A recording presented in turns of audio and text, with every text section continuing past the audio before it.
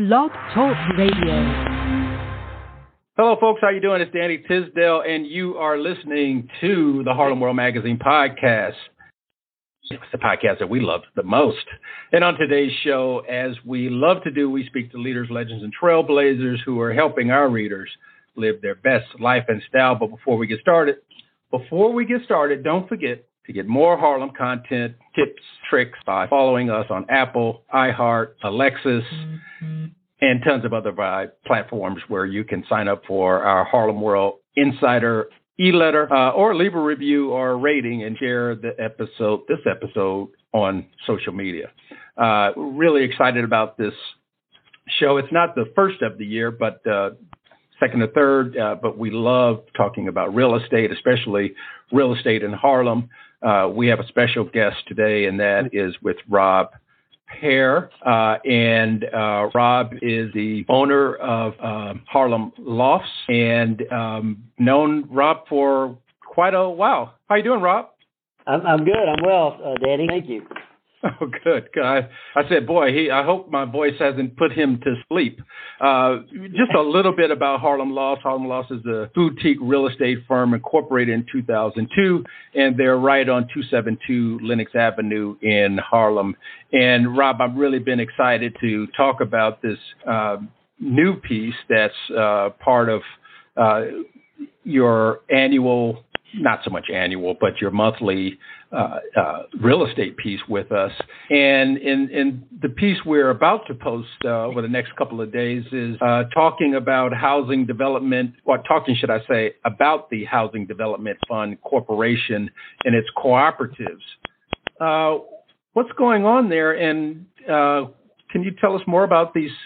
Well, first tell us about the corporation itself. Well, most people know it as HDFC, and HDFCs have been around since I've been up here for 22 years, and a lot further back than that. Some of them that we have a second company, Harlem Property Management, at 270 Lenox Avenue next to us, and they manage we manage probably 18 to 20 HDFC buildings. So that's where I gained most of my knowledge about the HDFCs, and then what in the 80s and 90s, the buildings were not being taken care of by the landlord, and the city was taking them back, and the city didn't want to have real estate, and they wanted more ownership, so they started turning the buildings over to the tenants. And some people are familiar with the TIL program and some of the programs that were the mechanism to make this happen. But basically, tenants in these buildings that were derelict and not being maintained and given up on by the owners in the 80s were given the buildings, and they were given their apartments for as low as $250, and they became owners. And then HDFC trained the new owners to create boards and run the business. The co-op is a business, and they had training programs, and that's where it started. And they're still around today, and they're part of the fabric of the community for sure. And it's really interesting how it played out. It was a great program. Came with flaws, but it was a great program. Intentions were, wonderful. Intentions were wonderful. And you had said that you manage a few of these cooperatives? Well, I found it, back in, 2012. Sorry about that. In 2012, our company was growing, and it peeled off Harlem Property Management Incorporated as its own company back in 2012. And since then, Harlem Property Management, which is located in the building next to Harlem Lofts, manages, I think, 18 to 20 HDFC buildings now. Yes. I see. Oh, you're busy. So they manage the building for the board. Manage buildings for the board. And so in the upcoming article, what are you focusing on in the article for our readers? Their involvement, or? I guess, again, they've been around for a while, but right now, affordability and housing affordability in Manhattan has always been a challenge. And this is one area of the market that a lot of the real estate players don't stay involved because, there's right. Less money involved, and it's not set up. It's set up to deter investors and investment. It's set up for more of the community, for people who want to live in the community and make a modest income. They can afford to buy and live in their neighborhood. So some of the real estate, the people that are just concerned about real estate, maybe they don't pay as much attention to these. But as far as, I've been in the community for 22 years with 4 kids born in Harlem. So ironically, I'm more interested now because my oldest is 19 now. And Wow. He's like, well, Dad, what am I going to do? And I'm like, you know what? Have you thought of an HDFC apartment? Have you thought of buying in Harlem? Right. And it's something that he could afford. He's from the neighborhood. And it's a beautiful thing. And is that what the HDFCs are focused on, those who are already living in the community? And on top of that question, Robb, if there aren't, I think I heard you say, and I may be paraphrasing here, that there aren't a lot of real estate companies focused on this. Why is Harlem Loft focused on HDFC and managing some of the spaces and places? That's a good question. Because I live in Harlem and we are, I have become part of the fabric of the community as the HDFC buildings have. So for me, it's more of a neighborhood thing that I'm doing. It's, there's not a lot of money to be spread around, and that's a good thing because it keeps it affordable. But for me, it's a neighborhood. It's me giving back. I'll tell you, when I get out of bed in the morning, helping an HDFC gives me more satisfaction than any other thing that I do from a satisfaction standpoint. It's not as financially rewarding, but being from the neighborhood, yes, it's important. It's a good piece for the community. And you mentioned, obviously, your son, 18, 19, not in his 20s yet. But, for some of our readers who are listening, I think some might be qualified, some might not be qualified because maybe they make too much money. But who are these, housing development fund corporation cooperatives, really meant for income-wise, family-oriented or more on the single side? Who is the perfect fit if there's such a term for these co-ops? Well, again, the intention of the plan was really done well, and it was to serve the community, and it's set up in a way. Each one is a little different, but if you were to throw a bunch in a bucket, most of them they take area median income. Now, there's a trick to that. So the area median income, they take that number, which I think in last year was, I believe, here's the catch. The area median income for Harlem happens to be Manhattan. So although they are meant to be for affordable living, they use the AMI of Manhattan, which is $154,000 last year, or it was $120,000, and you apply it by 165, and you end up with, you can make $154,000 and still qualify. But you can make as little, in some of them, you don't have a minimum. So someone making 30, 40, 50, or 60 can also buy these units. Some of them do have minimums, but a lot don't. I could imagine, and I see the opportunities within the piece. And I know in our last, I think February 28th for March, in the Upper Manhattan real estate update that you do a monthly piece on, obviously the focus is on first-time home buyers. Does that also apply to those first-time home buyers? What about age when it comes to, is it focused on more of someone who might be younger like your son, or it's focused on income, and it hurts me to say $154,000 because that's a lot of money. That's not affordable housing in my opinion. But understand there are other rules in place that knock out wealthy investors. So, for instance, you have to live there. You can't rent it out, or if you do rent it out, it's a very minimum amount of time. Like if you had a job transfer or something, then you have to. If your intention is not to live there, this is not for you. So it's for homeowners that want to live in their unit, and the income goes up gradually as you have more people in your family. So if you have a family of 4, for instance, that's 154 was the AMI last year, which again is a lot of money. but all the investors are not competing with you, because if it's run properly and by the rules, the investors can't buy it and rent it out, so they really bypass it, Gotcha. which means the people from the community usually end up buying them, and that's good to live there. Well, it sounds fantastic so far, and I'm pretty familiar with the program, more from what I've heard, but not from what I've read. But I just want to go back for a second before we, go forward and talk about real estate. And some may say inflation, some may say a coming inflation. Where do you stand on, has inflation raised its ugly head from your line of sight? And if it has, how has it affected the real estate market, even though it's early yet? So in Manhattan, I deal in Upper Manhattan only. That's that's my area. So in Upper Manhattan, and you can see from our report since prior to COVID, they go back 15 years.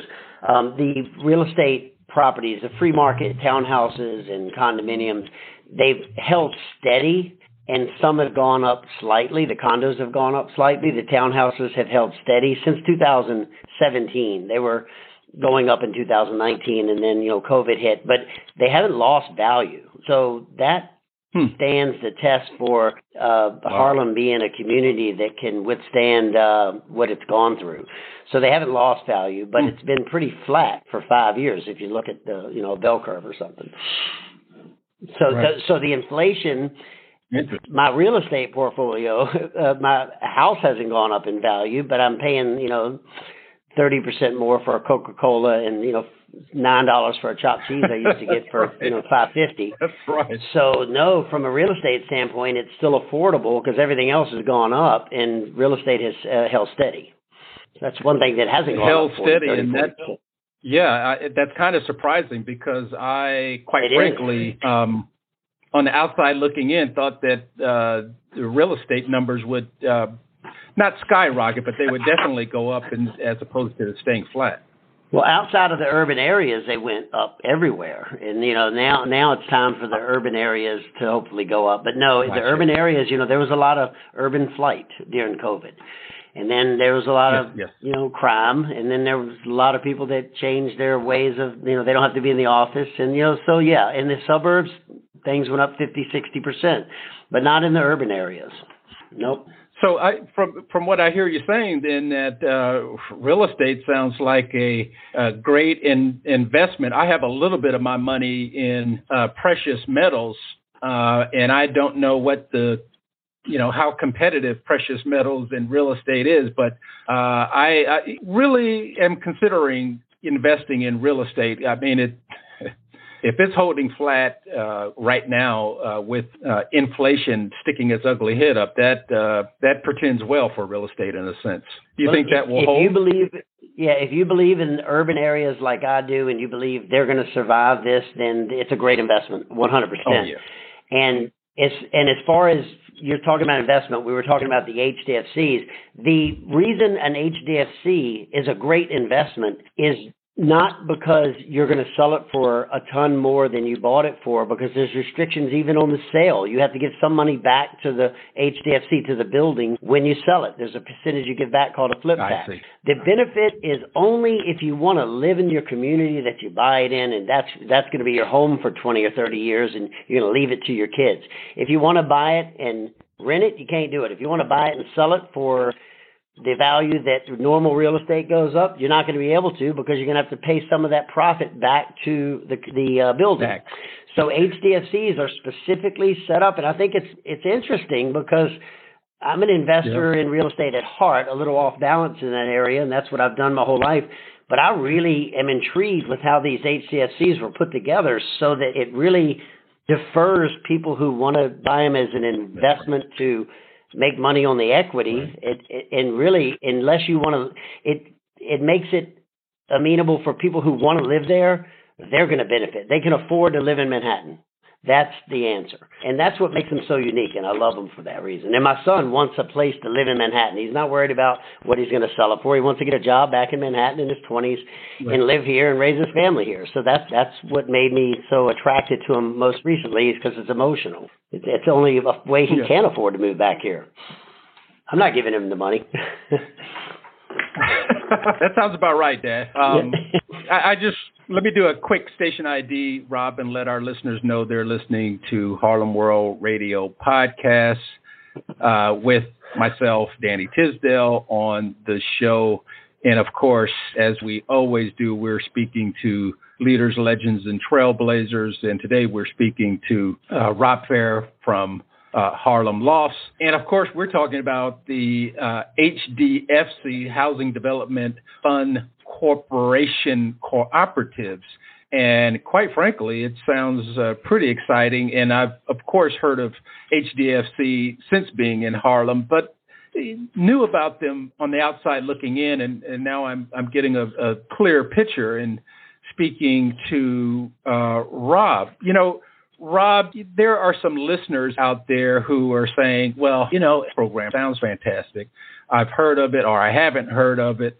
What do you suggest, next step be for someone who, is saying that to themselves? Robb is making a lot of sense.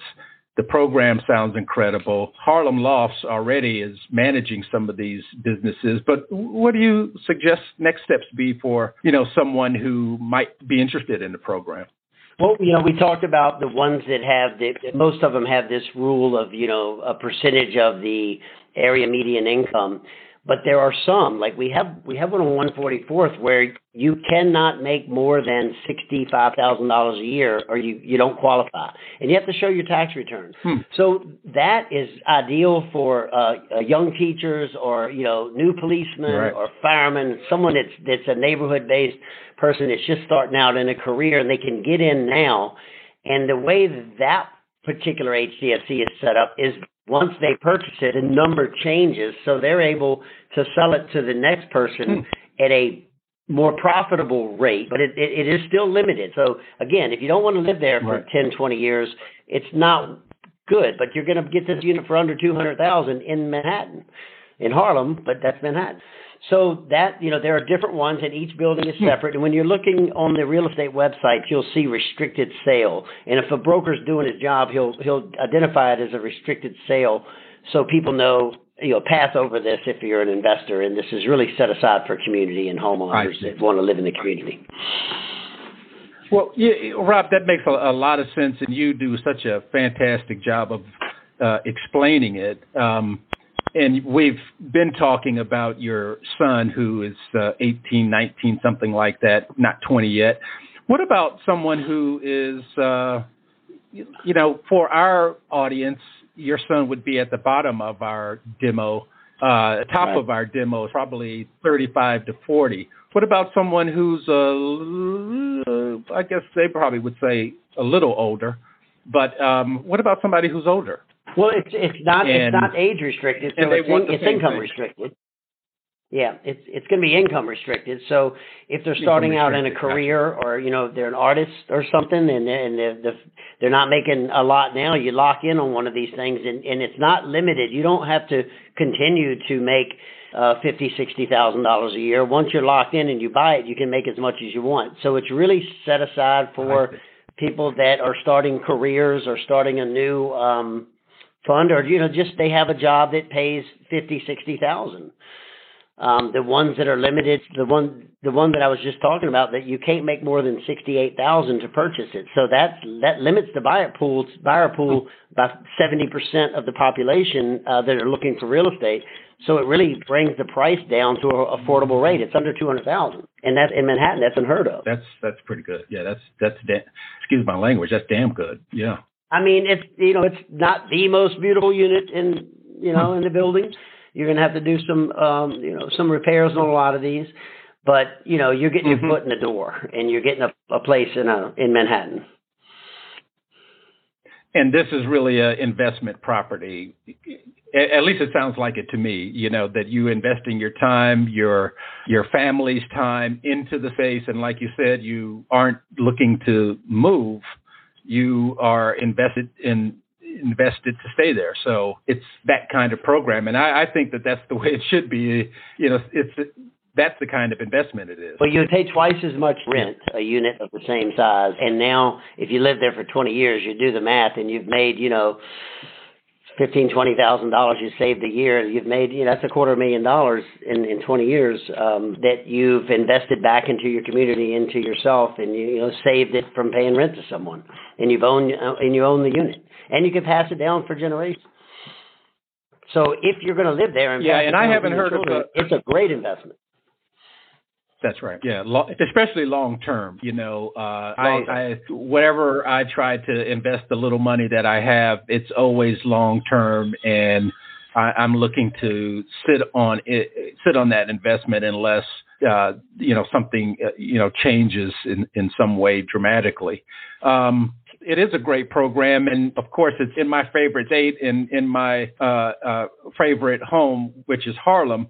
Do you know of other programs like this across the nation, or is this in some ways a one-off? I do not, and this is not the area of my expertise outside of my neighborhood. So this, again, my attraction here is because it's in the neighborhood that I live, not necessarily the real estate investment, purchasing and selling and stuff that I do here. This is of interest because it's something that's affordable for my neighbors and my son. And right. I don't know if maybe San Francisco, but I'm sure they have programs. But no, it's pretty unique to Harlem as far as I know. Yeah.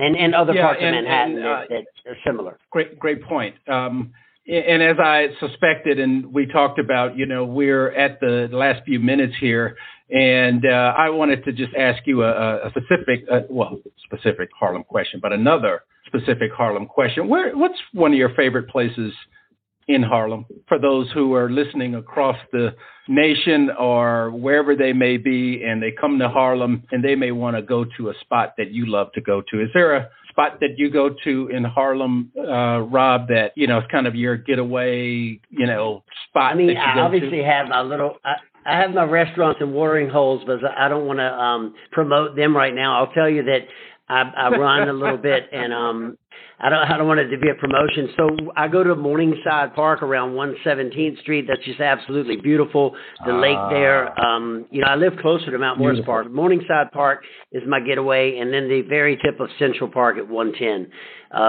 It's just, both of them have ponds and ducks and willow trees, and I'm a country boy, so going and sitting under one of those trees and kind of regrouping is that's two of my favorite places, and just walking just very close. Yeah, and that park is beautiful, so I can imagine why you selected it. And Robb, thank you for being on the show. But before you leave, I love the conversation about the Housing Development Fund Corporation Cooperatives. But if our readers want to stay in touch with you and connect with you, can you give them your contact information, URL, email, website that you'd want them to reach out to you on?